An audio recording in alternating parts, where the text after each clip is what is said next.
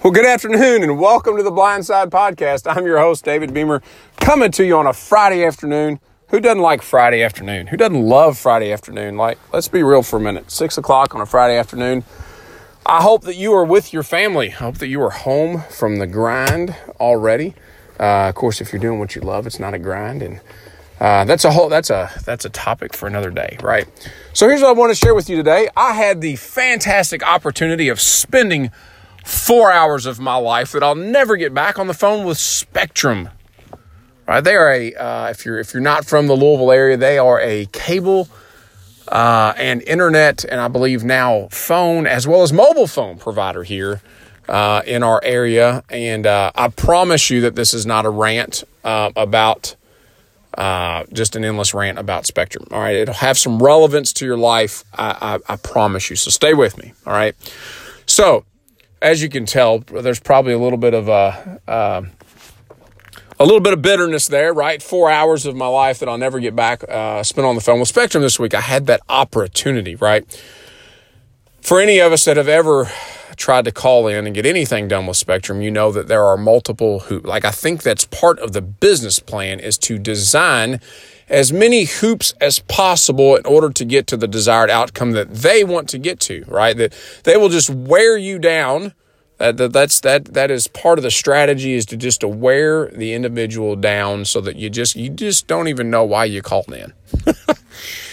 So, real short synopsis here for us is that our cable bill doubled last month, and for no reason. We hadn't changed the service, we hadn't made any significant changes, or no changes at all. Hadn't reached out to them in any shape, form, or fashion, any capacity, and but it doubled. And the small words, it said you're no longer in the promotional period, right?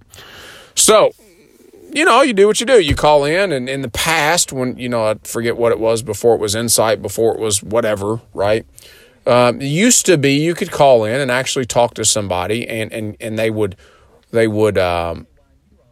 make a change in your bill and get it back to where it was. Because why? Right? Because retention was important. Because retaining you as a customer was important. Because, let's face it, any of us that are on here, that are listening to this, that are business owners or in an influential place in business, we understand that customer acquisition is one of the most expensive things that we can do as a business owner, right?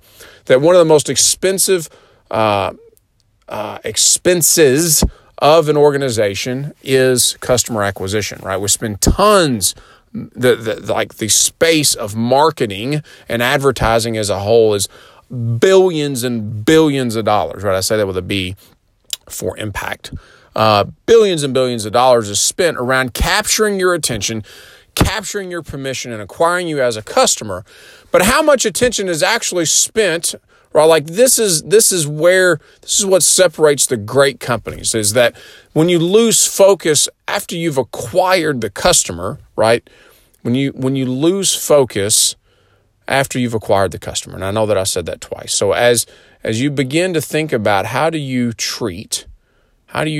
much attention is given to your current customer base, right? And the conversation with the young lady on the phone, and nice enough young lady, she understands that she has very little influence over what my bill actually is, right? That's a whole nother conversation about is empowering your people. How do they understand the mission, vision, and purpose of the organization, of the company? And if you really want them to care, they've got to be invested in it. They've got to understand what the mission, vision, and purpose is of your company. If you're not willing to go to the links to help them to understand that, then you will never truly understand the power that amazing customer service can have, right? But the reflection, here's the piece. Hopefully you haven't tuned out yet. Here's the piece that was really impactful for me, because anytime that I find myself to be emotionally charged in something, whether that's frustrated, anger, any emotion that comes up in me, then I really like to dig into that. I like to understand why, and I like to understand the impact of that in my life, and I like to reflect that or project that across my life. And so here's what showed up for me, and that is when I considered that what she was saying, my interpretation of what I got back from the young lady on the phone, is that a new customer is more important than an existing customer, right? So in business that has its place. And I hope that you can already understand what the implications of business are, is that if the new customer is more important than your existing customer, you're failing. And I'll just say it like just flat out, if your new customer is more important than your existing customers, you're failing. And I would even venture to say that it would be difficult to build a sustainable business on that model. But more importantly, I ask you this question, because this is a question I ask myself, is where do I show up in my relationships where new relationships are more important than existing relationships? Where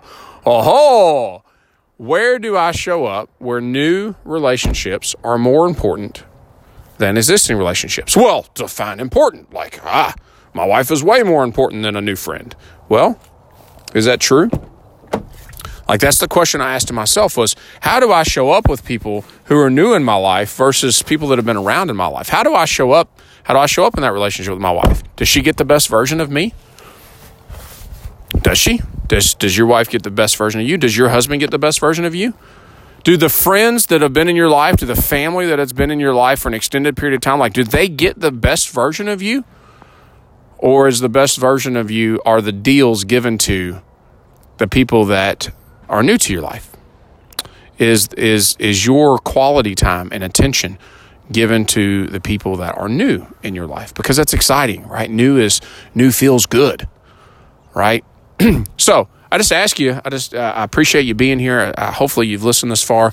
And I just ask you maybe this weekend to just make a list. Like, that's what I did. Just make a list of the people that have been in your life a short period of time and the people that have been in your life for an extended period of time, and reflect on the question, who do I give the best version of myself to? And maybe even for me, I even needed to define, what does the best version of me look like, right? Like somebody who is attentive and present, somebody who is not fatigued, right? Somebody who is not distracted, right? Like, those are qualities of the best version of me, right? Somebody who's willing, somebody whose heart is engaged. Like, spend some time and review, what does the best version of you look like and who gets that?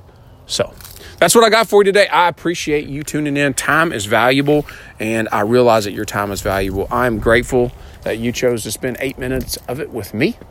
And here, I ask that, with that being said, if this was valuable to you, if this hit a chord with you, if you found any value in it, share it with somebody that you love. Share it with friends, family, somebody that was important to you. And I'd love to have some feedback. If this is something that resonated with you and you have some questions or want to talk about any of it further, you can find me at www.blindsideconsultant.com. You can find me at Blindside Beamer on all of the social things. So that's all I got for you. I hope that you have an amazing weekend. Spend time with the people that should get the best version of you. Take care, and we'll talk next time.